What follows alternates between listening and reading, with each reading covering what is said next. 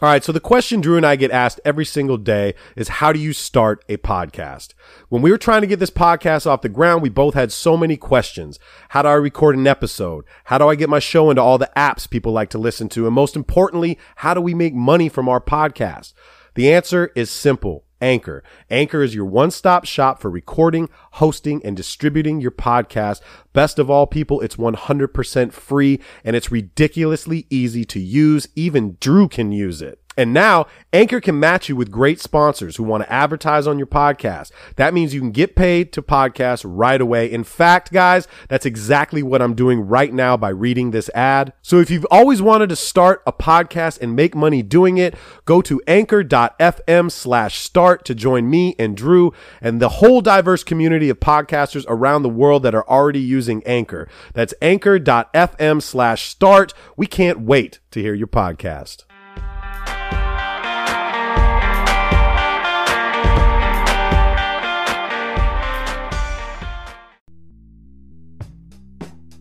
All right, on this episode of the Follow Through with Clips and Drew, we are covering everything NBA related. Eastern Conference, Western Conference Finals. Shocker, the Golden State Warriors and the Cleveland Cavaliers are in the finals once again. We bring our boy Buster from @HoopsNation. We're talking basketball, Colangelo and what's going on in Philadelphia, and who he's got for the NBA Finals. On this episode of the Follow Through with Clips and Drew, kick that shit. Excuse me, I didn't mean to interrupt like Mount Vesuvius. I'm about due to erupt. Use it or I'm losing it. They say I need to loosen up. Tight, I'm well taught. I must do the max like gluteus. I do have something to say, so you got to give it up. Give it up. You never heard something like this before.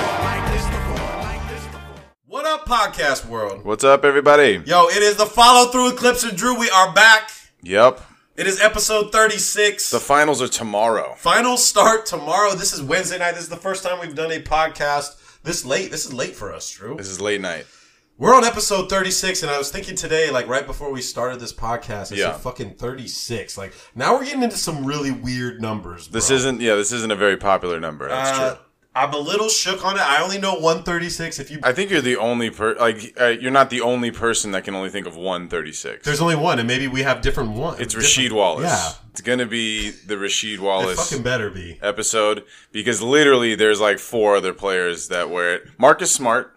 I'm sorry, bro. We're gonna talk about him. Yeah, I'd like to talk about and the $14 million man. We're gonna talk about Marcus Smart, but he wears number 36. Oh.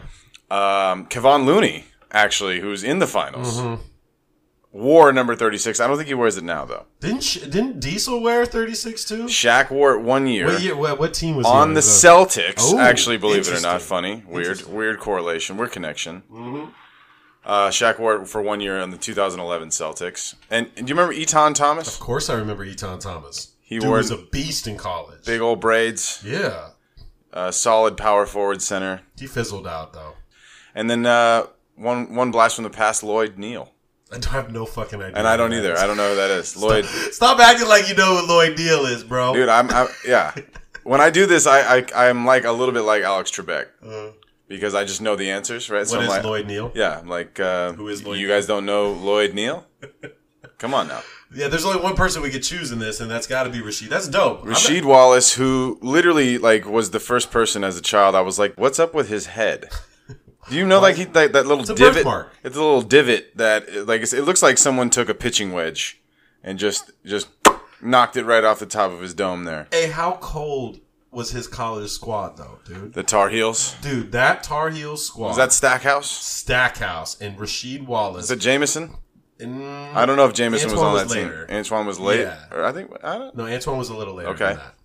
But Stackhouse and Rasheed Wallace on the Tar Heels were nasty, bro. People forget about Jerry Stackhouse. He's more in the media right now because now he's some teams are looking at him to coach. Well, the Knicks were looking at him for some reason. Detroit was looking at him. Detroit's looking at him. Detroit actually called today Kenny Smith, another Kenny Smith. Oh my God! Please, somebody hire this man so I don't have to listen to him on TNT anymore. I'm tired of Kenny. Stop, dude. Kenny's got some knowledge. I am tired of Kenny. I just want Shaq and Charles. That's all I want. They could have their own show. EJ just being the moderator or Dude, whatever it is. Exactly. That's all I want. That's all I want. Well, let's get back to Rasheed. I love Rasheed Wallace. I have to say this. I've been a fan of his forever, for as long as I can remember. He's one of my favorite players. I loved the way he played, and I loved his attitude. Even though he was on Portland all those years, he always made me laugh. He's the original Jailblazer, though. They're the original Jailblazers. God, I love Rasheed Wallace. It was Damon Stoudemire and Rasheed Wallace trying to go through the airport with their weed wrapped up in tinfoil. If I'm not mistaken. It was Damon Stoudemire they definitely caught it on. Damon Stoudemire, but for sure. But how fucking high do you gotta be Yeah. to put your weed in tinfoil and go through the metal detector? Yeah. I mean, this must have been before the Trailblazers had a private jet because, I mean, what were Most they? of them don't have private jets. Were they like they were flying Frontier? They were flying Spirit, bro. The Spirit Airlines. So dude, most teams have a private jet by now. It's not a jet. They charter planes. Yeah, they don't well, have sure, private fine, jets. fine. The Warriors have a private jet. Nobody else does. No, they charter planes. I'm pretty sure Joe Lacob bought him a plane. Well, they should have a fucking plane. He should buy him at least one But let's plane. talk about the original Jailblazers. Rasheed Wallace, Damon Stoudemire, Zach Randolph, Zebo Young, Isaiah Ryder, JR, who we talked about, Jermaine O'Neal. Later. He would, but he learned from Arvydas and Rasheed Wallace. Was Grant on that team? Brian Grant. When he had a fade. Ruben Patterson.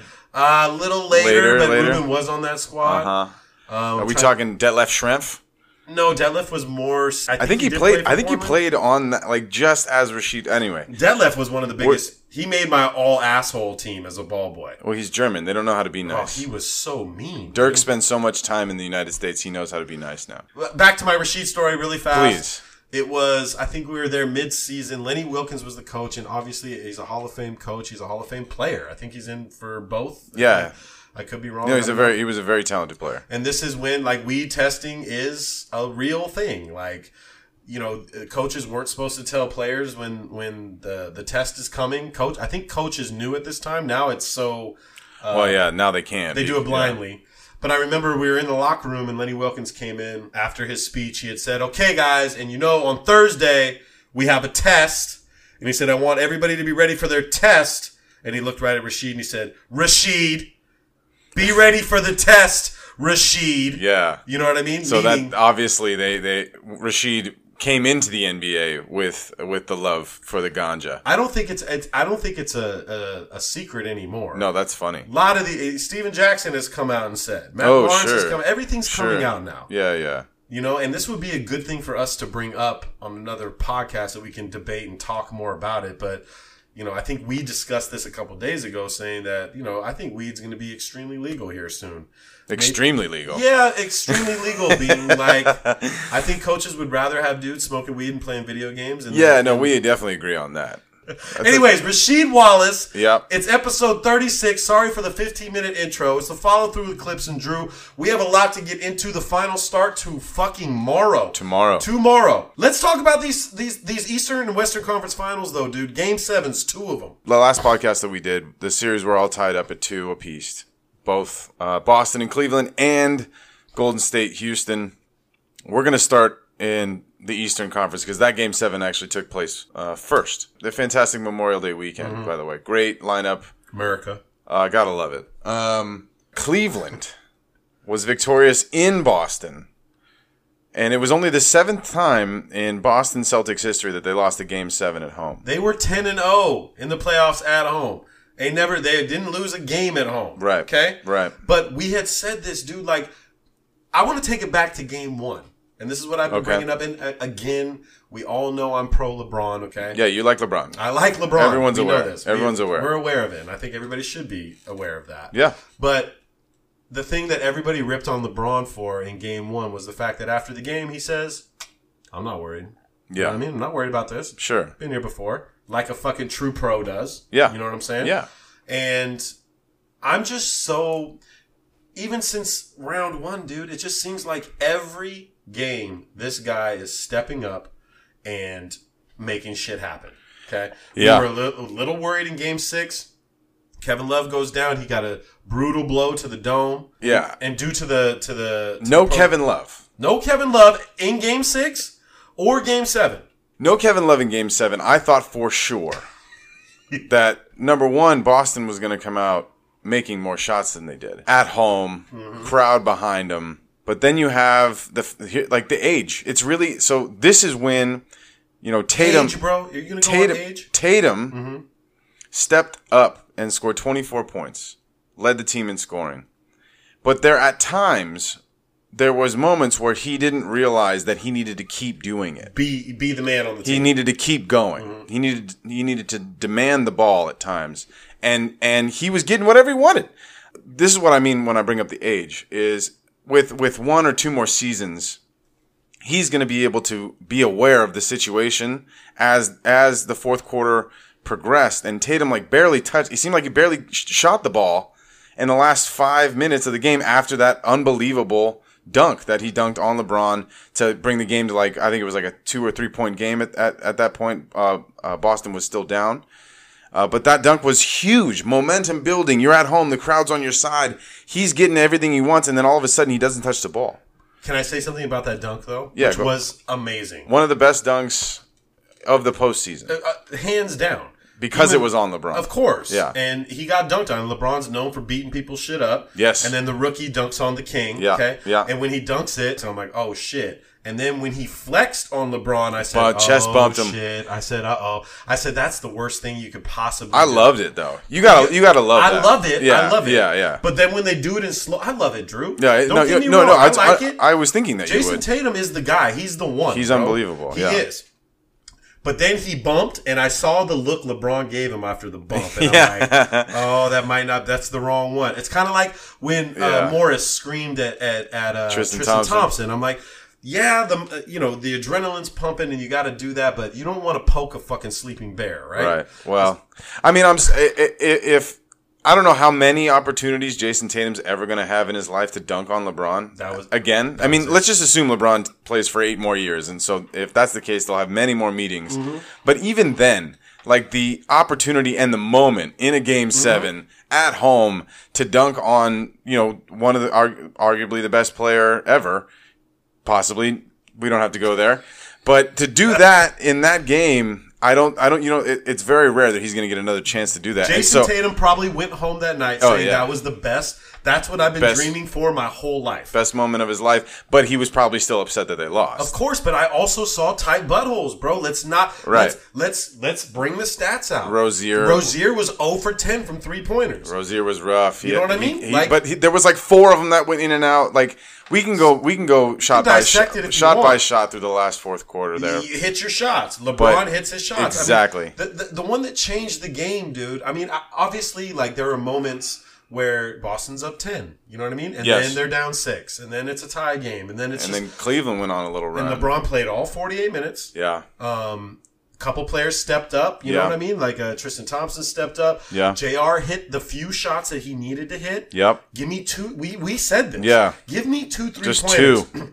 Korver, give me 1 or 2 3-pointers. 2's all they needed, really. And I'll handle the rest. Yeah. Where the life got sucked out of the arena was on that fast break.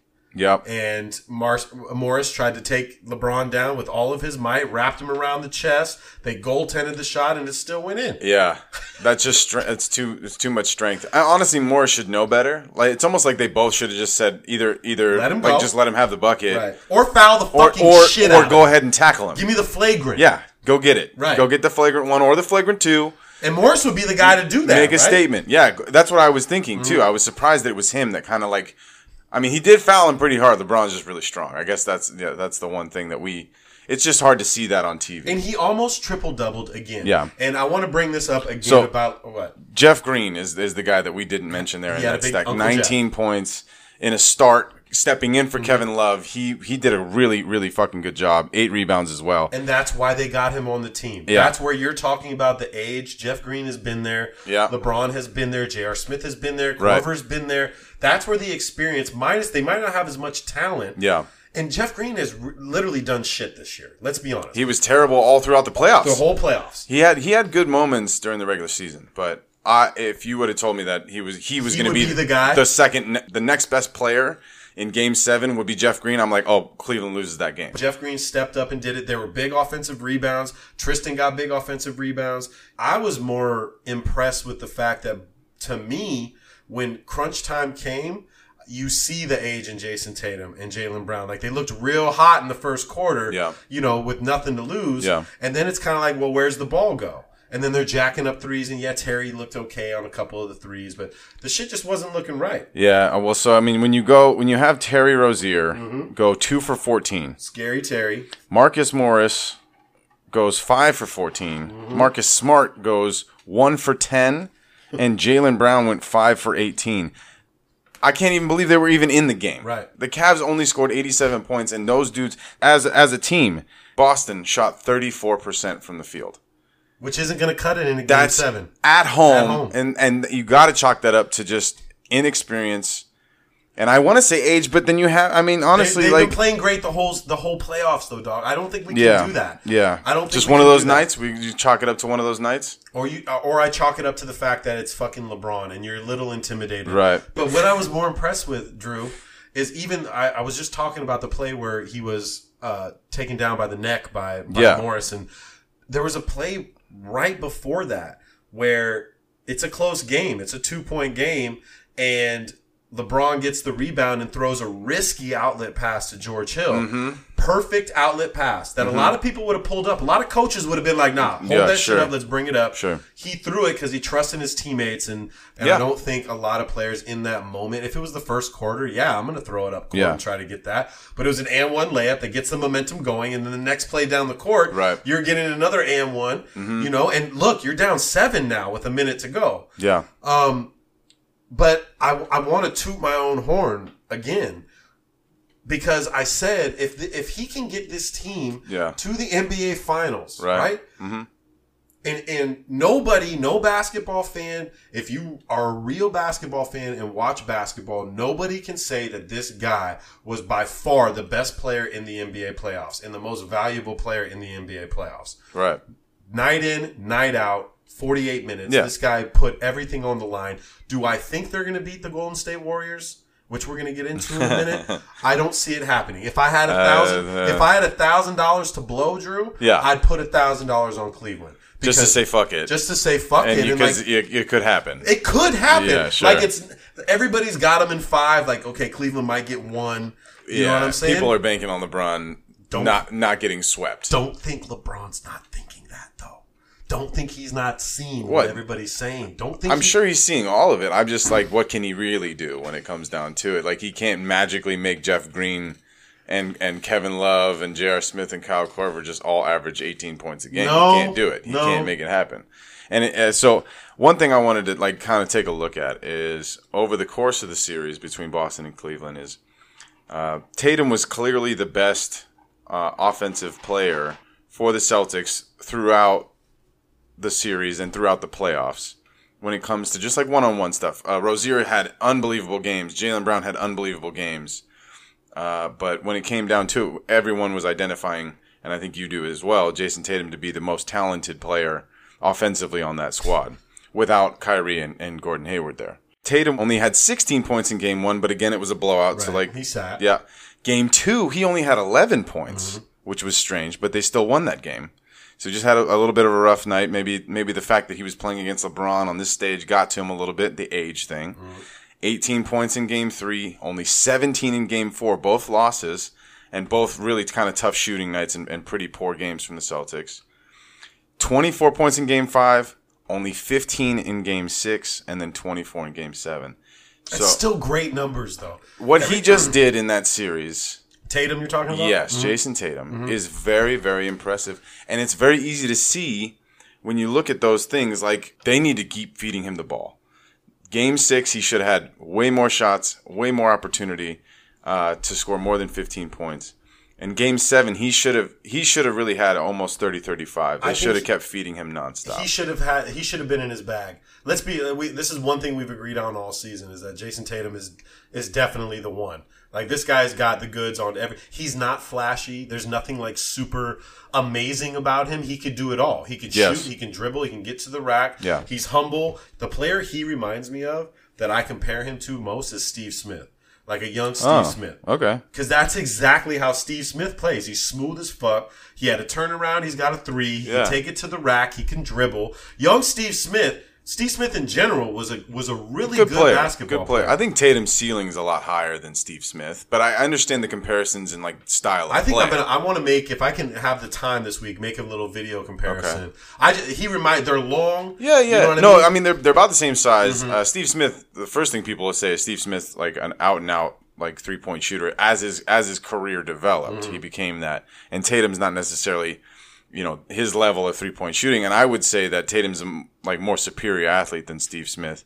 But young Steve Smith, like you're saying, he could get up and throw it down with the best of them. Yeah, and so can Tatum. And Tatum, obviously, elite athlete. So like final notes. Do you have any final notes on the series? My final notes is this: there is no shade thrown at the Boston Celtics. Yeah, they are in the best position in the NBA to have a dynasty. You guys have the best team, the best young talent, everybody, and it's funny. And the best coach. You have the best coach. Yeah. It's just you win against LeBron James. That's the only difference. You coached a great series, probably outcoached LeBron and the Cleveland Cavaliers, not Ty Lue. Yeah. Your upside is humongous. Yeah. They're the team of the future. Yeah. And that's what that, Drew. Yeah. What about you? I think I probably need to apologize a little bit to LeBron and the LeBron supporters. Well, hold on. Let's repeat. Can we let me just because of this. I literally called every single series that we predicted so far is for Cleveland to lose. I think the only series I called them to win was Indiana, but I took it to 7, and I was right. So I'll say that. But then after that, I thought Toronto was going to win for whatever reason. I don't know.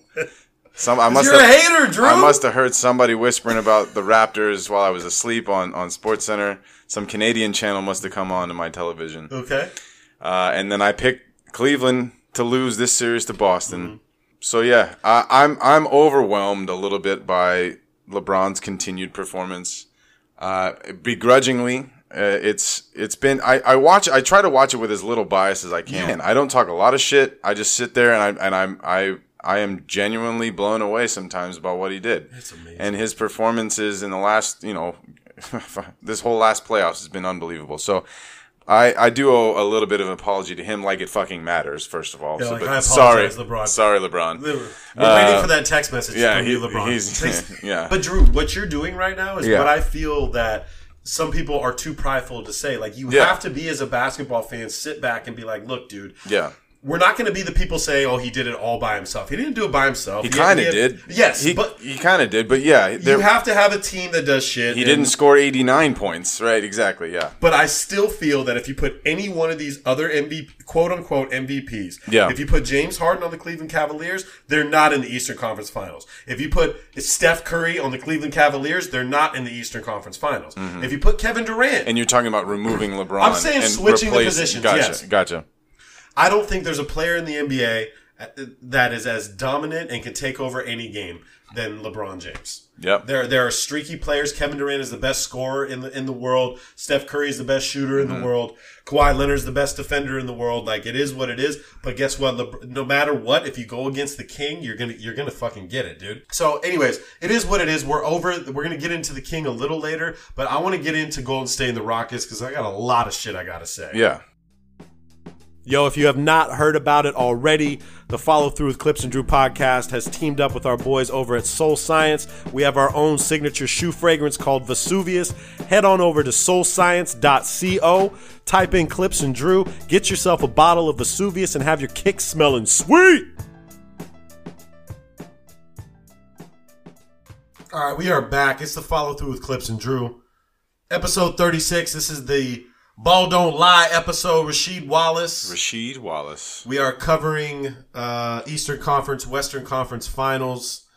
We got to get into the Rockets and the Golden State Warriors, bro, because that was a barn burner, dude. That came down to Game 7-2. First time since 1979 that two teams had 2 Game 7s in the Eastern Conference and Western Conference Finals. 79. 79 was the last year that happened. Wow. I can't give you – it definitely wasn't the Clippers in that one. So I can't tell you really. I think it was Boston and somebody, and then Lakers and somebody probably. 79. Yeah, I can't tell you which. I was only 18 years old in 79, so I really wouldn't know. Yeah. The distribution of the NBA was a little slacking. It was a little different. You had to listen on the radio, right? Hey, so I got to say this right away. I don't know if Chris Paul is cursed, but since I've been watching Chris Paul like religiously, this happened every year with us in the playoffs. Chris Paul got hurt, or Blake got hurt, or Caron Butler got hurt, but most of the time, Chris Paul gets hurt. Yeah. And Chris Paul was having a great series. Yep. He was killing in game 5. Yeah. It was game 5. Yeah.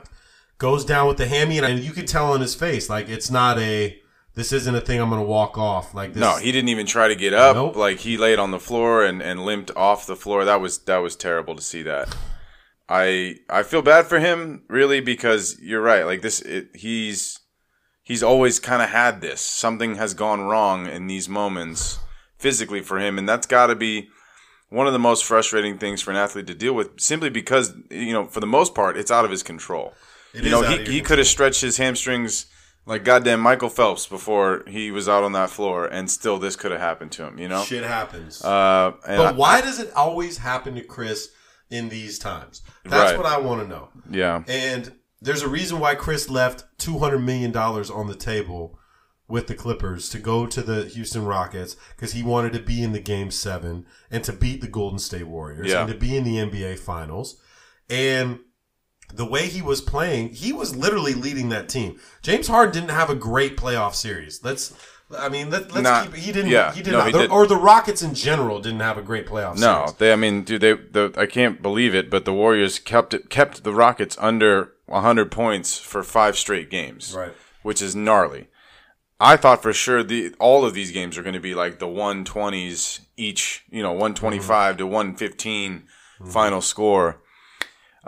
Losing Chris Paul in Game 5, like you said, that's the death knell. Like, what can you do? I thought kind of similarly when Kevin Love wasn't going to be available for Game 7. The difference is James Harden isn't LeBron James, right? So James Harden is a talented NBA player for sure, probably at this point in time, arguably the best one-on-one player in the league, but you can't win a championship with one-on-one basketball. You need the team to show up in some capacity, and they kind of did for James again, and he still fell a little bit short without Chris Paul, obviously. So let's get into Game 7, really, because we kind of missed the time to talk about 5 and 6. We can if you want, but I don't think that matters. Chris Paul goes down. Chris Paul goes down in Game 5. Klay Thompson pretty much wins the game for the Warriors in Game 6. Right. And then Game 7 was one for the history books, probably because of how poorly the Houston Rockets shot the ball. I think at one point they had missed 27 threes in a row. 0 for 27. In the second half. Mm-hmm. Who shoots 27 threes in the second half, though? That's my issue. That wasn't even the end of it. They made one, and so they kept shooting. Just to get the numbers, because of it's just so outrageous. They shot 16% from 3. That's your MVP. And they were 7 of 44. Yeah. And they made one 3-pointer in the second half entirely. You understand what you just said, though. Read that number you just said. The 7. The 44. 44 threes, yeah. Who the fuck does that, guys? Think about this. This is why your point guard is so important. This is why Chris Paul is so important. You can hate Chris Paul. You can love Chris Paul. Chris Paul is a savage, okay? He will do anything that it takes to win a basketball game. Yeah. He will flop, he will flail, he will foul, he will talk shit, yeah. he will hit. I mean, dude, Chris Paul was literally in Game 5 before he went down going for superstar status. Those shots that he's hitting unbelievable on shots. Steph, nothing but buckets. The fadeaways, right? And the double clutch. Drop Steph twice. Yeah. You know what I mean? Like, Chris Paul is that guy. And so in Game 7 without him, and in a game where we all knew the entire Rockets team was going to have to step up, they lay this egg out there. Especially James Harden, though. Your MVP, NBA. Your MVP. I didn't mean to interrupt you. I just wanted to throw that in. That's perfect. Yeah, exactly. Yeah, he himself was 2 of 13 from 3. He was 12 of 29 from the field. But it doesn't help when Trevor Ariza doesn't make a single field goal. He was 0 for, right? 0 for 12 for the 12. game. Mm-hmm. 9 of those shots were 3, so he was 0 for 9 from 3. Eric Gordon was 2 of 12 from 3. Mm-hmm. And Gerald Green jacked up 4 threes, only hit 1. So is that what the NBA is coming to, bro? Yeah. Is it really like live or die by the 3? If you're going to shoot 44, I want to know how many shots they shot the whole game. Like if you're shooting more 3-pointers than you are shooting regular field goals, there's something wrong with that fucking It was team. almost. They shot 90 times total. Okay, so almost half. Yeah. 49% of their shots. 46 twos, 44 threes. It's just, I mean, think about this, guys. Yeah. Think about that. And James Harden is your best one-on-one athlete. He can get to the rack at any time he wants. It's kind of like Kevin Durant. And let's get off of Houston for a second. Okay. Let's talk about Golden State because Kevin Durant caught a lot of flack for not taking the shot in the big time. Mm-hmm. You know what I mean? Not being the quote-unquote man at the end of the game. Mm-hmm. Because like James Harden, Kevin Durant can get a bucket whenever he wants. Yeah. Literally from anywhere on the court. Yeah. 30 feet, 12 feet, doesn't matter who's guarding you. Right. We've already discussed this. Yes. And then he has the opportunity to pass off to Steph Curry and Klay Thompson. Yeah. I do. I mean, so Kevin Durant had 34 points. Big game. 11 for 21.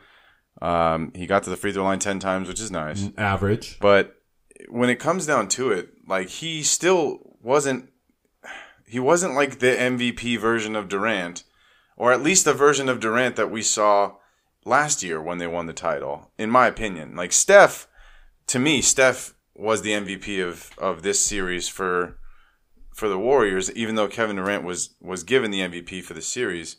Because like he pretty much in the third quarter of that game, he took over again. He did it throughout the series. He almost had a triple-double in Game 7. Yeah. Steph did. 1 rebound away. You know, I just think that Kevin Durant has reached a different level than he's shown in this series in particular. If you're going to hold Kevin Durant at this level, like they try to say you're at this LeBron level, right? And one of the things that LeBron's always criticized for is, he doesn't have that killer instinct. He doesn't have that give me the fucking ball in crunch time. And Kevin Durant is the same way though. I don't think he's that guy either. He's not he doesn't want to have all the pressure on him at the end of the game. I think LeBron does now. I think Durant's history says otherwise. I think he went to a team, Drew, so right. He doesn't have to be that guy. Right, but he was that guy. I mean, he was absolutely the man with the ball in his hand the last second. Granted, he had to arm wrestle Westbrook for it while he was in Oklahoma City. But like I don't think he shies away from the moment until this fucking playoffs. Like until these playoffs, he's not been demonstrative in going the other way, demanding the ball right. like he should. Right. But he still isn't like I don't want to shoot it or I'm just going to keep passing. Don't you feel on a team like that though, Drew? Yeah. Don't you feel that it's like when you have these many scorers that it's like, you know, if Klay's open, I'm going to throw it to Klay. Exactly. You know, and if Steph's there, I'm going to throw it to Steph. I get that. Right. But that takes a lot of pressure off of you and like what you have to bring to the team. Yes. Especially when you come to a team that literally doesn't need you. They didn't need you to win a championship. You know? No, they didn't need him. But yeah, I mean, I guess you're right. Like they almost lost to him, granted, that year at Oklahoma's last year in Oklahoma City. But they did lose that year to LeBron. So in a sense, there's a way to be convinced that they thought they needed him after losing to LeBron and Kyrie.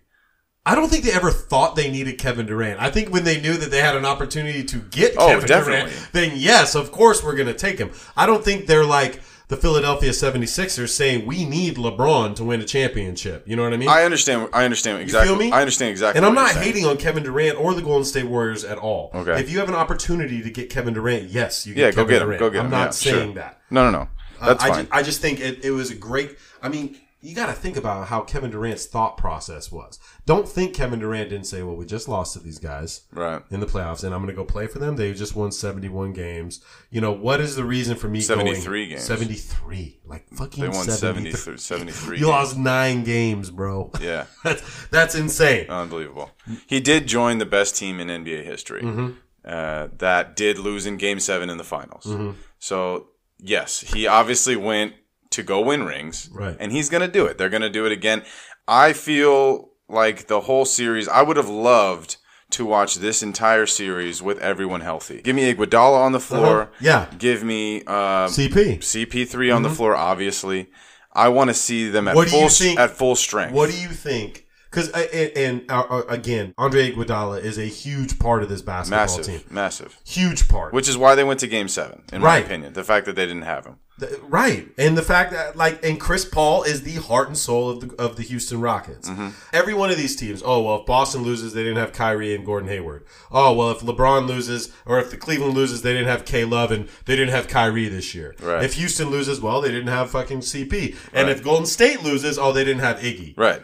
Everyone's injured at this point. Everybody's injured at this point. Yeah. The way that series was going with Golden State and Houston, I would much rather see Iggy and Chris Paul healthy. Yeah, it would have been a better brand of basketball. I agree. And to be honest with you, Drew, it's a toss-up to me. The way Chris Paul's playing, it could have and should have been Houston in the finals. So you're saying if Chris Paul plays the way he was playing in Drew, Game 6 or in Game 7, the guy was in physical great shape. And then it's just one fucking hamstring, dude. Yeah. And it's really sad. So I think in a moment where they needed Eric Gordon and James Harden to stop shooting threes and just drive to the basket, and try and get fouled. They did that somewhat, but then they ended up trying to kick it out because everyone was collapsing. And the refs weren't calling many fouls, which I actually liked. But they actually got a lot of heat for it. Scott Foster got a lot of heat. Of course they did. They weren't calling many fouls. I understand. But it's the playoffs, baby. This is the Western Conference Finals. Game 7, you got to earn those buckets, in my opinion. I don't think they called it I don't think they were heavily leaning in the Warriors' favor, but they certainly didn't call a lot of potential fouls on layups. If you're a Houston fan, you're looking at it as I'm not getting the calls. Right. So that being said, the way that Chris Paul attacks the basket is completely different than the way that James Harden and Eric Gordon attack the basket. Chris goes at his own pace and is so spatially aware that he can do that little turnaround pull up in the post thing. He can do the floater, and of course he can lob it up to Capella. All of those things he is better at than James Harden and Eric Gordon, and that I think he would have realized in the moment. Okay, we just missed 23s in a row. Maybe let's not shoot another one shut right every now. One of them down. Let me try to go get to the free throw line. Let me go try to get James Harden an easy bucket somehow, coming off a pick or something like that.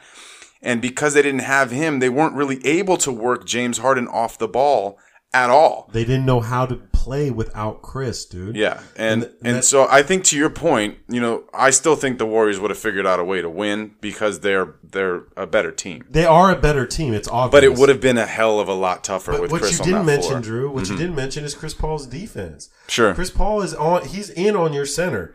We said the whole series. I said, don't watch Chris Paul guard Kevin Durant, and he guarded Kevin Durant plenty of times. Right. There's the difference between we watch Marcus Smart and Terry Rozier try to guard LeBron James. It's just not. LeBron's different than Chris Kevin can't guard LeBron either. You know what I'm saying. I do. At least he went and did that. Yes. But his defense is such a huge. I just think it would have been such a more magical fucking Game 7. Yeah. The great thing about Golden State Warriors is Iggy's allowed to take, as important as he is, he can take the fucking series off. Yeah. Because we have these guys. Even Looney looked okay. Looney looks good. Man. Looney looks good for a starter, but when you can ease back and be like, all right, well, fuck, we got Steph, Clay, and KD. Yeah. And Draymond. Yeah. You know what I mean? Exactly. So they have that luxury. Houston doesn't have that luxury. Mm-hmm. When you're bringing in Joe Johnson, which he didn't even sniff the fucking game. Ooh. Which I wish he would have sniffed a couple games. He's been there. Yeah, it's tough for him to jump into the lineup in Game 7 after not playing a minute, maybe since Game 1. I do want to say that even with Chris on the floor defensively, Steph gets into those heaters in that third quarter. And maybe Chris would have just fouled the shit out of him really hard or done something to try and throw him off of that. But Steph in those first 10 minutes of the second half is MVP unstoppable Steph, at least in the last 2 games. Yeah, but don't you think CP gets like that too, though? Yeah, I'm not saying that he doesn't. What I mean by that is I don't think Chris Paul's defense really would have affected that as much as his tempo and game awareness would have helped them substantially, because the Rockets were just jacking threes and the missing, and the Warriors just getting out in transition, getting stepped the ball, running with the head of steam, and he's just pulling up for 3, or he's floating it. Why is your MVP not realizing you took 27 threes and not hitting? That's the stuff we're talking about. Again, like we've talked about the whole time. I feel all these awards should be given at the end of the fucking year. Okay, if So the rookie of the year goes, you're talking about including the playoffs. everything. Yes. Look, bro, the best rookie in the world is Jason Tatum. Ben Simmons is Right gone. now. Right now. Yeah, exactly. Yeah. We've seen all year into the playoffs what this guy can do. Yeah. The MVP to me is LeBron James. He's the most valuable player to your basketball team. Correct. It's not James Harden. James Harden's a great offensive player Yes. during the regular season. Right. But when your nuts are on the fucking line Yeah. and when the shit matters and your back's against the fucking wall and you're in somebody else's house trying to clean up and bring this shit back home, the MVP is LeBron James. Right. So, but here's the thing, right? So, James Harden fans will say, well. And we are one. We are two James Harden fans. Well, then Rocket fans. How Okay, about that? Fine. okay. We'll hone in on the Rockets here. The Rocket fans will listen to that and say, well, how are you going to feel? How are you going to say that when LeBron's probably going to get swept or lose in 5 to the same team that the Rockets took to 7? Do you really think that? You think LeBron's going to get swept? Right now. Call it right now. Yeah, I think it's Swept? possible. If Andre Iguodala is healthy and plays all the games, Mm-hmm. yeah, I think it could be a sweep. I'm never going to say LeBron's going to get swept because he can just pull a 50, 20, 10 game out Mm-hmm. and will his team to win 1. So yeah, I'm going to go with the happy medium that everyone seems to be picking 1. is Warriors in 5. Okay. But my point is you just said that statement that I think is absolutely correct. LeBron is the MVP. And he brings all this extra stuff to the table that most players don't even have a chance at bringing to the table. But when you say that, and then LeBron goes in and most likely, I think you will agree, is not going to win the Finals A, and probably not going to even push the Finals to a Game 7 B, they're going to say, how can you think that LeBron is this much better than James when he didn't do as good against the team that they just played? You just put words in my mouth, but I'm not taking that, bro. After what I've seen in the playoffs, I thought you were. I assumed. I said I assumed. Golden State is the better team. Okay, Right. Golden So State's a do better you team. think they're going to go to Game 7? I think that I honestly, dude, after what I've watched through all of this, I can't put anything past the Cavaliers, and I can't put anything past LeBron James. If I'm a betting man in Vegas, and we've said this before, This is your standard statement. Okay. You always say something and then you go, if I'm a betting man, Okay. and then you say your outlandish thing and you say, but if I'm a betting man, it's this. If you look at the numbers, it's obvious.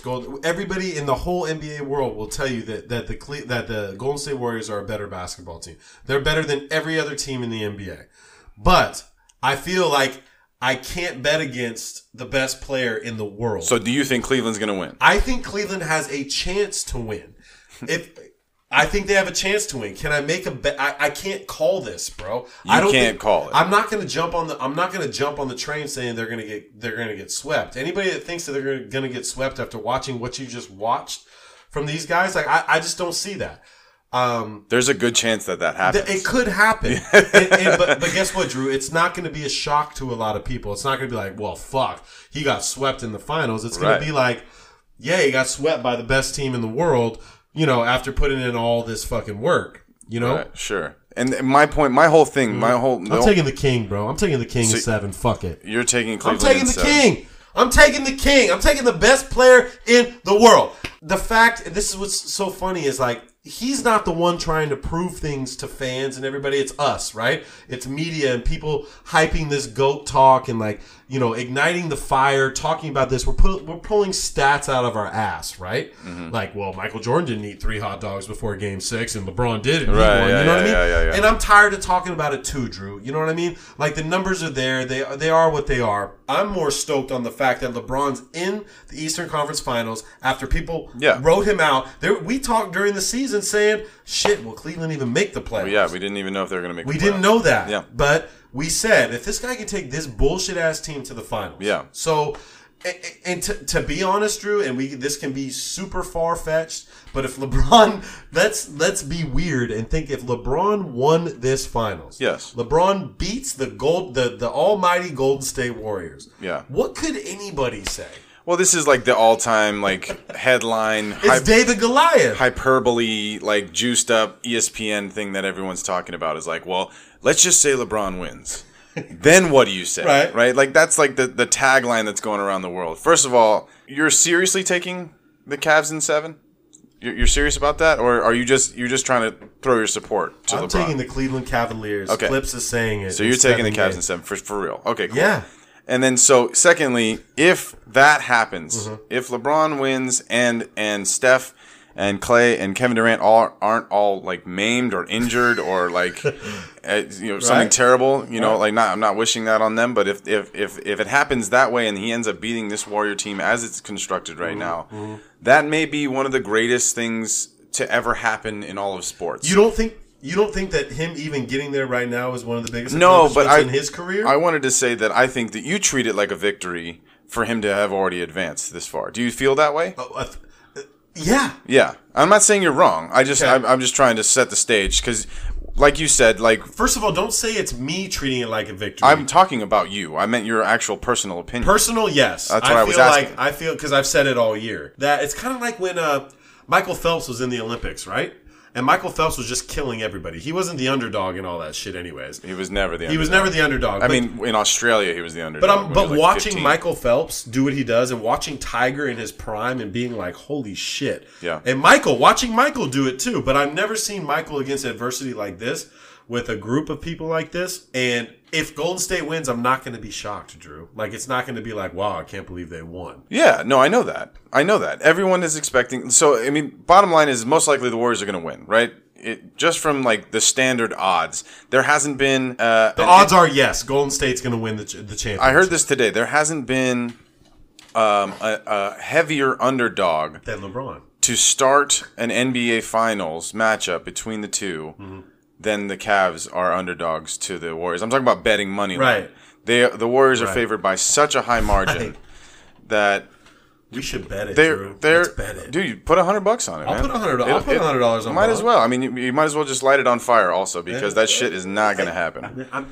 See, it would have been really cool, really smart of you to put that 100 on beginning in the Boston series. Yeah, because they were underdogs in that one too. That would have been a good bet. But anyway, I'm excited to see LeBron play against the Warriors again. I guess it would have been nice to see somebody else in the finals. Let's bring up quotes really fast though. Okay, because everybody's all well. First of all, everybody that's on our page and on these NBA pages talking about like, well, the NBA just wants to see Cleveland and Golden State together. I don't think they do want to see that. No, that's bullshit. Yeah, there's no conspiracy theory, people. No. These are the two best teams in the land. It is, and Cleveland might not even be the best team. They're probably not. They're not in the East. They're not the best team. I mean, that's why we always thought that the finals was between Golden State and Houston this last series. Golden State is obvious. They're the best team. Yes. And Klay Thompson said today, if you want to beat us, beat us. Yeah. And LeBron said the same thing. Sure. Like, fuck it, hey, if you don't want us in there, somebody come and beat us. Toronto and Boston and Indiana. Yeah. And Houston and fucking OKC and Spurs, whoever you want to fucking bring. Yeah. Yeah. Shout out to LeBron. Tip of the cap. Unbelievable. Tip the cap. 8 finals in a row now. Unbelievable. Is it 8 in a row? 8, and this is going to be his 9th final. 9th final. This is going to be total. his 8th in a row. 8th in a row. That's unfucking. And it went like this. Listen to this. The most finals appearances, right? Yeah. Boston Celtics were 31. The Lakers were 21. The Lakers were 31. The Celtics, yes. Lakers have the most finals. No. Look it up. No, I'm going to look it up right now. Live.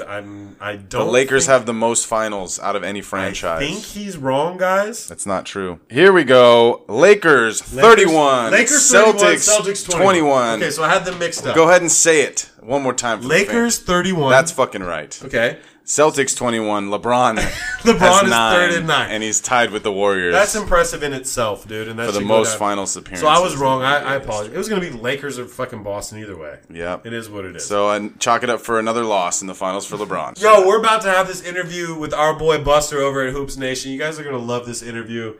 Talk NBA basketball. We're going to talk life. We're going to talk everything. So stay tuned. It's the Follow Through with Clips and Drew.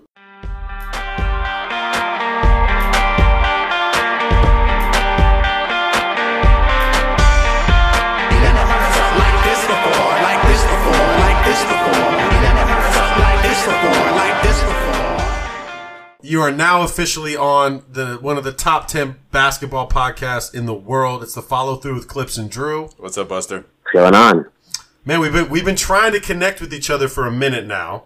And for everybody that doesn't know who Buster is, you should know who Buster is. He is the founder of Hoops Nation on Instagram, amongst many other things. You've seen his 60 Seconds with Buster. This guy's all over the place. You're like a fucking Kardashian, Buster.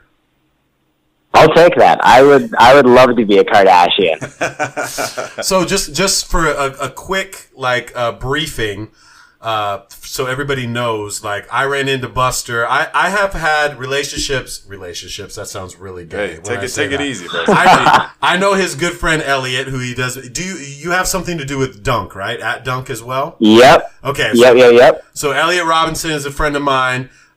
He runs Dunk, and so does Busta too. Busta's affiliated with them.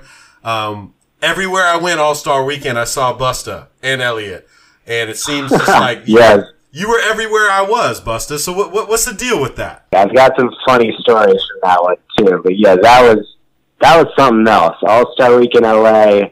Yeah, not much can beat that. You kind of like fit in with the crowd too, Buster. You know what I mean? Because you like, when you look at you, if people saw you, they'd be like, dude, there's no way this guy is running all this shit on Instagram like you're running. I mean, you're also a pretty young kid too, right? I mean, that's probably part of it. You're only 17. 17. This guy couldn't. The conversation we had, Drew, was this dude couldn't even get into the Under Armour party. They wouldn't even let him into the Under Armour party. But I remember that. The thing that stuck out about you to me was the fact on how knowledgeable you were, not necessarily just about basketball, because you're very knowledgeable about basketball, but it was just like, you know, the ins and outs. The social media thing's crazy. Let's do just a little background on you, dog. Like, where did all this basketball and the social shit come from? Give me a story. Yeah, so in 2012, 2013, so I was literally 12, 13 years old. I was super into fantasy basketball. And the social media platform of choice at the time was Facebook.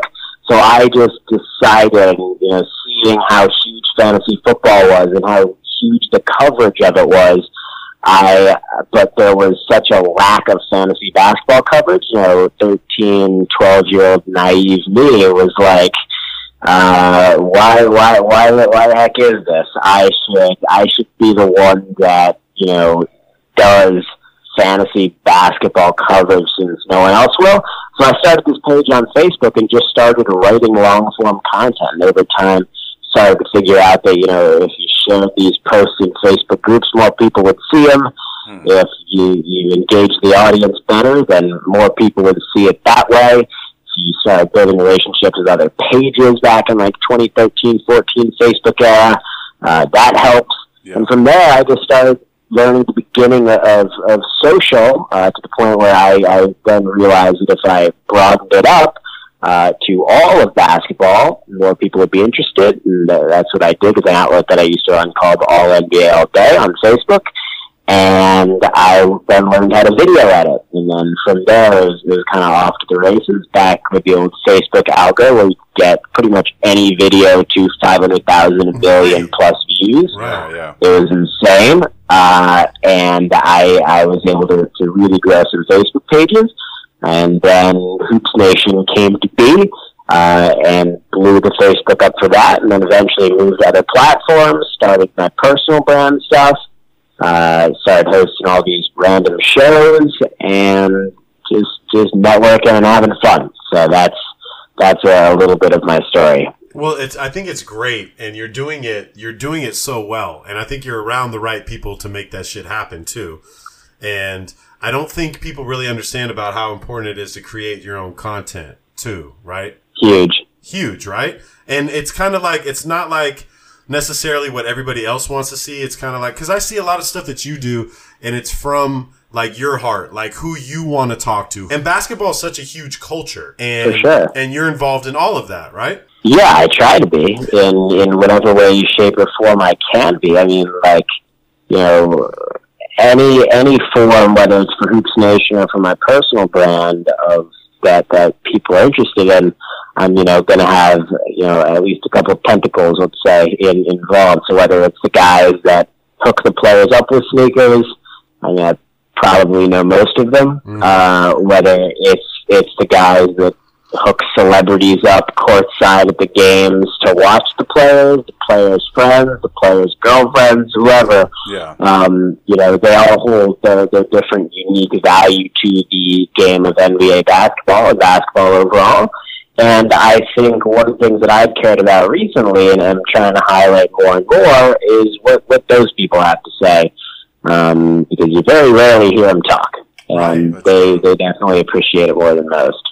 So you said you're 17 years old now, right? So are you still in high school at this point? Are you in college? Are you doing anything scholastically at the moment? Or are you just kind of just balling right now? Two of the three things you said. So currently, I'm done with high school. Yeah. I haven't technically graduated yet. I graduate June 22nd. I don't know when you guys are dropping this, but June 22nd, 2018. Yeah, congratulations.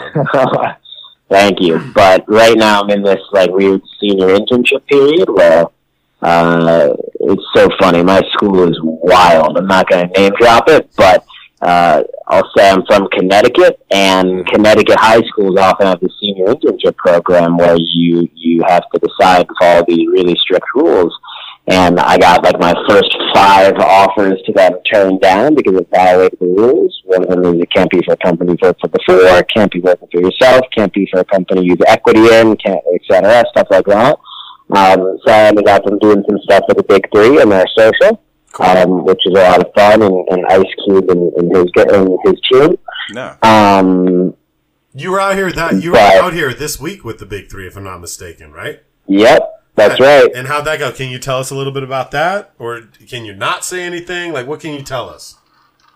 I can tell you that the season starts on June 22nd in June, and it's on live TV. Last year it wasn't, which is ridiculous. Yeah, that's ridiculous. And I joke about it with them all the time. But then again, their response is 100% true, which is very few leagues are able to broadcast live on TV in their first season. So Season 2 is going to be bigger. They got some dope people involved. I'll tell you something fun, though. I'll give you a fun little insight. I haven't actually said this on air to anyone, but so the Big Three had the combine a couple weeks ago. It was the night before draft. They had this dinner. So I got a buddy of mine, a high school buddy of mine in, and then I got this other kid who runs Best Crosses on Instagram. It's a huge account. Dude's a baller. His name's Jack. I got both of my friends in to this dinner, and it was 90% players. it was insane. We looked very out of place. We weren't out of place, but we looked very out of place. You mentioned, my 5'10". Yeah, you don't look like Steven Jackson, bro. I'll tell you that much. You don't look like you're in Steven Jackson's crew. Right. The point is, we go in. Most of the players are sitting down already. We find an open table. It's got 9 seats around it. Grab some food, go sit down. We're alone at the table for a little while. All the other tables start to fill up. Dr. J walks in. Dr. J, Julius Irving, walks in with his very nice wife. And they're kind of, walking around saying hi to everyone. He comes over to me and is like, can I sit down here? Is anyone sitting here? I'm like, no one's sitting there. Go for it. So Dr. J sits down. This isn't the end of the story, by the way. Dr. J sits down. The next guy to walk in, Clyde Drexler, the commissioner of the league. Clyde Drexler walks in and sees that Dr. J is sitting there, obviously the most legendary person in the room, probably involved with the league. It's someone you can make an argument for Allen Iverson, Ice Cube, whatever. But so Clyde Drexler sits down. So the table is now, at this point, Clyde Drexler, Dr. J, Dr. J's wife, Clyde, and then Clyde's son, Adam, who's actually a baller too. He plays professionally in Japan right now, I believe, and Clyde's other daughter came and sat down. So that was the table, and then Cube came over. Wow. So it was one of the most ridiculous dinners, and we all chatted, and I gave Dr. J a bit of a spiel on social media and the importance of it, cool. Which was one of the coolest things. But Yeah, that's like that trivia question. Like, if you could ask 3 people, if you could have dinner with 3 people on the planet, like, who would you name?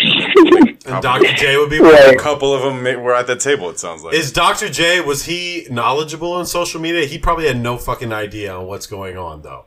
Does he? So the funny thing was, so I was really talking with Adam and Clyde. Adam is once again Clyde's son, but I was, he doesn't really have a presence, and I was explaining to him the importance they can bring, especially as he is currently a professional player in Japan, and if he's dunking on people, he should have the connections to make that clip go viral. Right.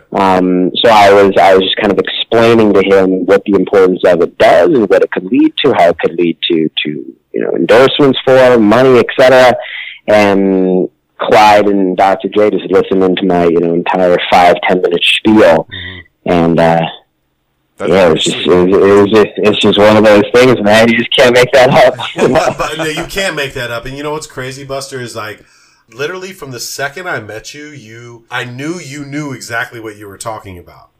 You know what I mean? Like, I listened to everything. Appreciate that, man. No, that's huge because, that's why we do these things. That's why we network. That's why, like, I'm pretty sure Dr. J listened to every word that you said. And coming from a guy that, you guys have millions of people are watching your videos. And people need to realize how important social media is. Building your own personal brand, right?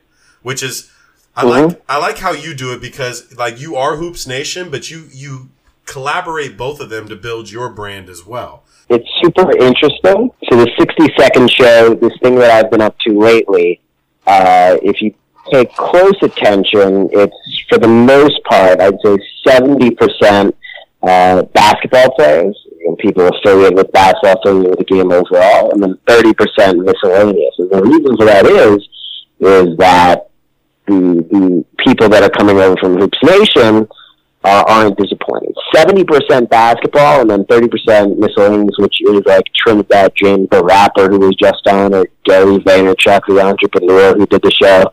Right, it's interesting enough. Right. Yep. Mm-hmm. Paul Rodriguez. Mm-hmm. There's enough basketball to the point where people that come in Hoops Nation aren't pissed off, yet there's enough random stuff that people that aren't interested in basketball or aren't as interested or aren't coming directly from Hoops Nation, that's not all they care about, there's enough of them there as well. And I'm doing a completely different version of the 60-second show for LinkedIn starting in the next couple of weeks, where it's just executives. Oh. So that's gonna be great. So there are a lot of different ways that I try to go about that, but for the most part, my content, at least on Instagram, definitely goes hand in hand with the Hoops Nation and Dunk brands. So tell me this, Buster, because we're talking about how valuable social media is, right? And how important it is for brands and teams and players and like all this stuff. And then we see this headline come out today with Colangelo in Philadelphia. Yep. Right? And I thought about you immediately. Do you know the background of this story? Yep. Okay, so they have been and there's a lot of details that I can't share, but I will try to share as much as possible. No, that's cool. My whole point that you don't have to share. Don't share what you don't have to share. What I'm saying is don't you feel that, like, as amazing as social media could be for somebody's brand, if somebody's team and like all this stuff, it could really fuck you over in the long run too if you play with it a little bit too much. Like, it looks like to me, everything that's going on with Colangelo in Philadelphia, that shit really happened. And I don't think he's the only one doing it. What are your thoughts on the article that came out today? Well, here's what I can say. We've seen it before with Kevin Durant. Mm-hmm. Yep. And Kevin Durant, it was a different case. Obviously, he wasn't going after anyone that he works with. He was just defending himself because he couldn't do it based on the platform that he has. Right. With Colangelo, it's a little bit different. And I legitimately think that this is way more common than people think. Mm-hmm. Just because it's so easy. Well, it is so easy. Right, and let's be real, dude. You know as well as we know that every NBA team has a department dedicated to social media. Like, they're watching Mm-hmm. social media. They have burner accounts. It is what it is. But nobody expects a GM And it's alleged. It's not for sure yet, even though like It seems pretty sure that this guy's on the burner accounts talking shit. And it reminds me 99.8%. 1,000, right? But what is the benefit to an owner when they do that, or anybody in an executive position when they do that?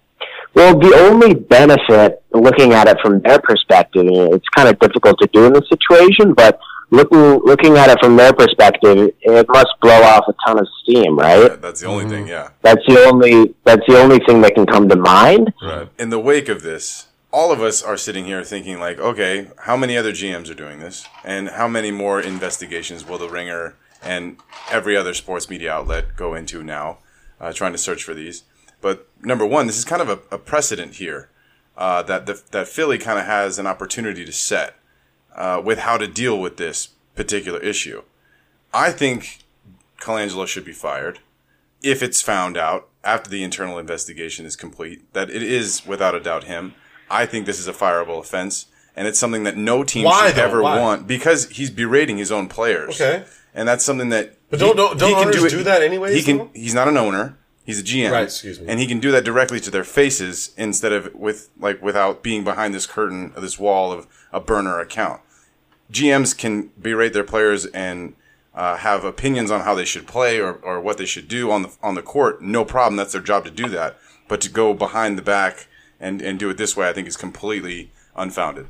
Do you think that Colangelo should be fired if it's found out to be truthful that he was behind these burner accounts? Yeah, I think more information needs to be found out. I think based on the fact that the accounts were linked to his wife, I think that's something that needs to be looked into more heavily before, right. I or anyone makes a decision or speaks or gives like a hard opinion on whether he should be fired or not. But if it is found out that it was all him, it was him doing this on every single player, it would be too awkward to leave him in the organization. Exactly. Yep. So, getting off of that, what's the difference between what he did and what Kevin Durant was doing? Like, what do you think? Kevin Durant was defending himself. Colangelo was going after others. Right. I think it's as simple as that. Yep. Yeah, I agree. Yeah, but don't you find that odd? Because I ripped on Kevin Durant for that, and I think the whole NBA did. Like, do you think he really needed to create burner accounts to defend himself? Like, don't you find that odd?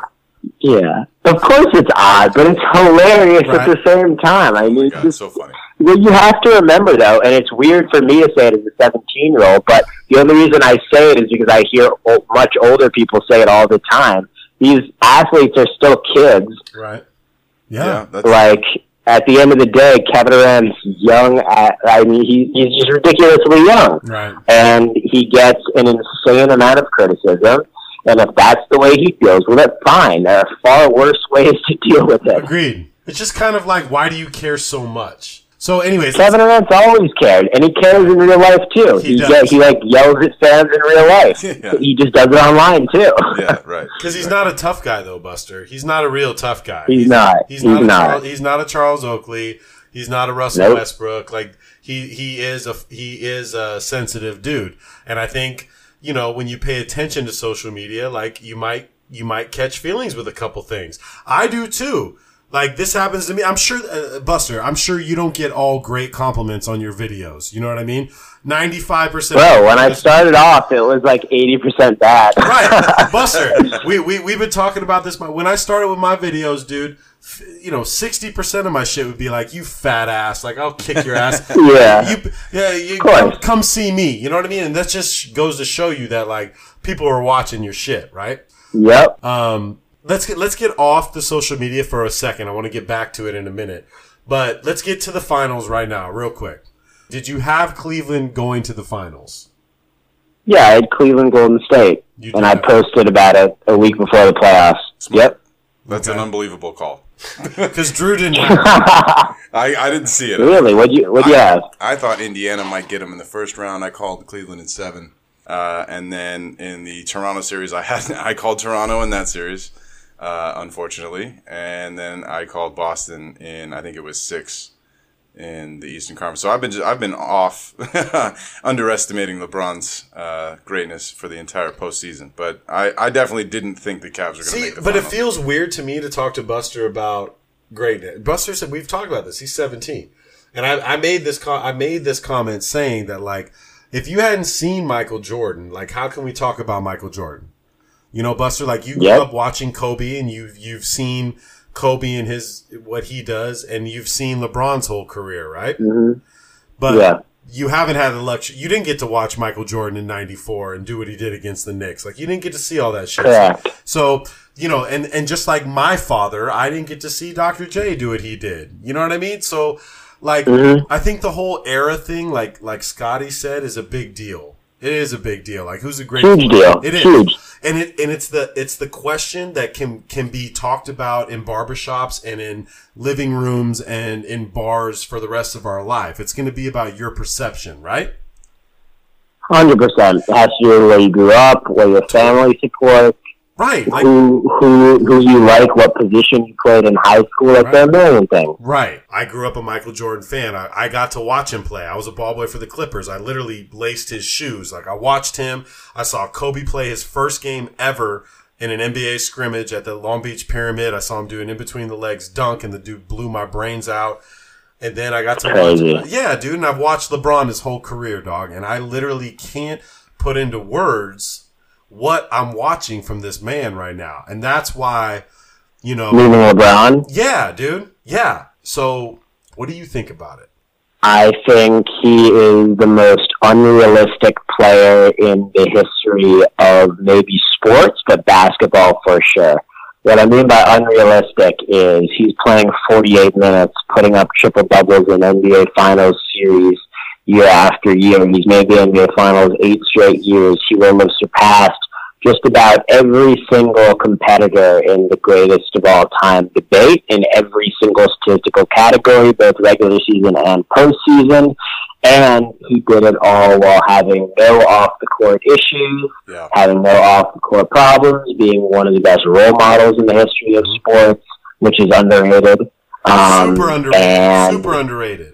Super underrated. And just being a good dude and ambassador for the game of basketball. Yeah. I mean, what well said. It's so well said, and it's so true. And it's kind of, Buster, what do you think about people that say, like, I have a hard problem. Like, the only reason people hate LeBron James is because of the decision, right? They say the decision, which was an ESPN, right? It was an ESPN thing. It wasn't LeBron saying, well, hold on a second. No. He agreed to it. Of course you agreed to it. He didn't have to agree to it. He could have just done it behind closed doors. I guess. I mean, LeBron acknowledges that it was a mistake, but I mean, he was young and naive, and he went to Miami. Like, that, there's nothing more to be said. He can feel himself every once in a while. That was him feeling himself. But Buster, if that's your biggest mistake in your NBA career, if that's your biggest mistake, then I'll take that in a heartbeat. And I want to bring this up because I know there's some people I feel the same way about Kevin Durant and the tweets, too. Although he has other problems. He went to the Warriors. Yeah, he does have other He's problems. also a good dude, too. But I want to talk about that. Okay, so tell me this. Let's talk about this. Because this is an argument that Drew and my friends get into a lot, okay? They say that Kevin Durant going to the Golden State Warriors is the same thing as LeBron going to the Miami Heat. And I'm completely against that. I don't think there's any validity in any of that. Yeah, well, I mean, it's different years, different eras to a certain extent. It's like half an era difference. What I'll say in regards to that is the Golden State Warriors were in the NBA Finals the year before, whereas the Miami Heat weren't. Right. I guess that makes sense. I mean, that's what we argue about. Well, that's always what it comes down to in that argument. And I mean, he's right. Like, that is the biggest difference. The way that it's similar is obvious. They constructed a team. LeBron needed 2 superstars, and it's fair to say that Dwayne Wade and Chris Bosh were superstars at that time. You could argue whether or not Steph and Clay are bigger or smaller superstars than those two when you try to match up the teams as it is. But yes, the biggest thing is that Kevin Durant lost to that team and then joined it. And that's the biggest difference. LeBron didn't lose to that Miami team with Chris Bosh and then join it. He lost to a Boston team and then just decided to form his own super team. But there is similarities there. He also decided to form. He also left. You have to keep in mind what Kevin Durant left and what LeBron James left too. Exactly. Kevin Durant left what is now an MVP, Russell Westbrook. Mm-hmm. Sure. Kevin Durant left a team that was stacked top to bottom. They made their way to the Western Conference Finals. They were 48 minutes away on 3 separate occasions from making the NBA Finals. Mm-hmm. LeBron James had he had Larry Hughes. Daniel. He had Wally Szczerbiak. He had Damon Jones. Daniel Gibson. Boogie Gibson. He had nobody. And I think there's some validity again in what Steph said the other day, saying like, don't discredit like who LeBron's playing with. They're still NBA players. Yeah, they're NBA players, but you got to understand, dude. You got to have an army to go to the fucking finals, dude. You have to, unless you have somebody. And the Golden State Warriors do. Yeah. Okay. So let's do this. I think everybody in the basketball world. Who are you taking in the NBA Finals?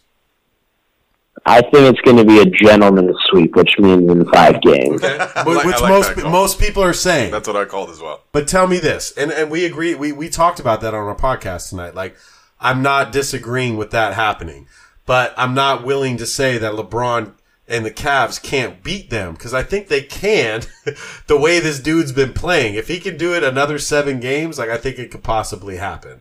Tell me this: if, and this is just hypothetically speaking, if LeBron James and the Cleveland Cavaliers beat the Golden State Warriors in the NBA Finals this year, is there any question that he's the greatest player ever to play the game?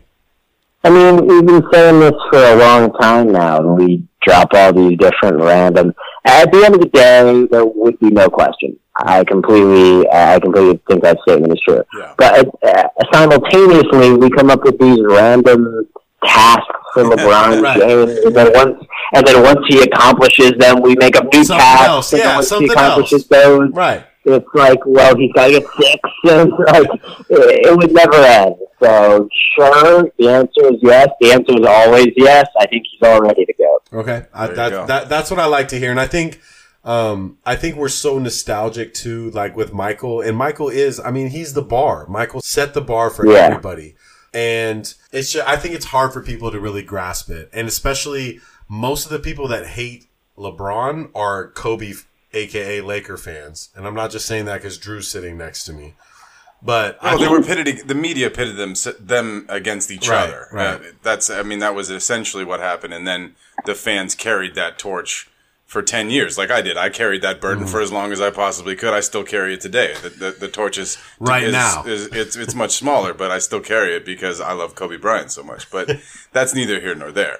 I think LeBron is the GOAT. It's fine to say that for anyone. You just say that? Hold on, for anyone that is looking at the stats. Like you always bring up the stats. If you're looking at the stats, LeBron should be undeniably the greatest player to ever live based on where he's ranked in all of the major categories of statistics, including the fact that he's going to his 8th finals. minus the 6 chips that everybody brings up. But that's the thing is like when you look beyond the stats, that's when you're bringing up nostalgia. When you look beyond the stats and the way that players made you feel, or the way that a certain player, like maybe their grit and their determination, or the fact that Michael was super clutch, or the fact that he never lost the finals, like all those other things come into play. And that's where the argument's always, it's never going to die, because those things aren't founded necessarily in statistics. Because, Correct. The argument could be made that Bill Russell should be the greatest player. Obviously, this merry-go-round just doesn't end. Yeah, it doesn't stop. Because the Bill Russell argument is the same essential argument if you go into the statistics, because he has 11 rings. But for me, it's always going to be Michael Jordan. I love Kobe Bryant. I can admit that LeBron's a better player than he is, but I will always like Kobe more than LeBron. So my top 5 is always going to be skewed based on my personal preference. And I think that's applicable to most, just most aren't willing to admit it. That's the issue. Like, Buster, I come from the biggest Kobe hater of all time. I am a Clipper fan. Like, it is what it is. So, like, I had to hate Kobe for a long time. But, okay, so I want to ask you one more question before we close out. A, LeBron's the GOAT. That's what you say. Mm-hmm. B, you got Golden State in a gentleman's sweep, 4-1. 4-1. 4-1. I want you to spit some knowledge before we close it out here. We have a lot of people that listen to us that are trying to build their own brand or do their own podcast, or they're trying to build their own following. If you can give one piece of advice, what would you give people that are trying to build a following, trying to build content? Like, what would be the advice you can give? I'll say a couple things. Okay. The one piece of advice is that there is no one piece of advice. You have to do a couple of things. One is don't try to be someone else.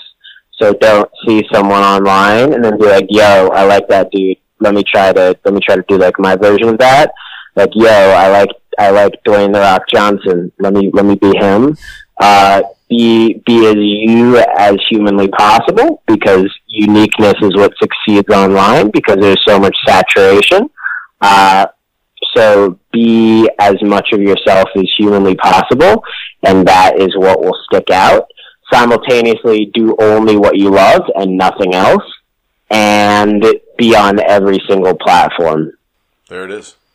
Hey, yo, we got Buster Share, Hoops Nation, Instagram guru. This guy's killing it from every aspect.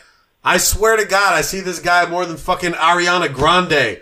Every day I wake up and see him. Dude, I want to see Ariana's face, not Buster's face, bro. Fair enough. Hey, dude, you are the We'll see what we can do about that. You are the homie, dude. Thank you for being on the show. Yeah, thanks for coming on, man. Hell yeah. Thanks for having me. Hey, Buster, we're going to do this again, dude. We appreciate it, homie. Sounds good. All right, brother. I'll talk to you soon. Later, man. All right. See ya. Excuse me, I didn't mean to interrupt like Mount Vesuvius. I'm about due to erupt. Use it or I'm losing it. They say I need to loosen up. Tight, I'm well taught. I must do the max like gluteus. I do have something to say, so you got to give it up. Give it up.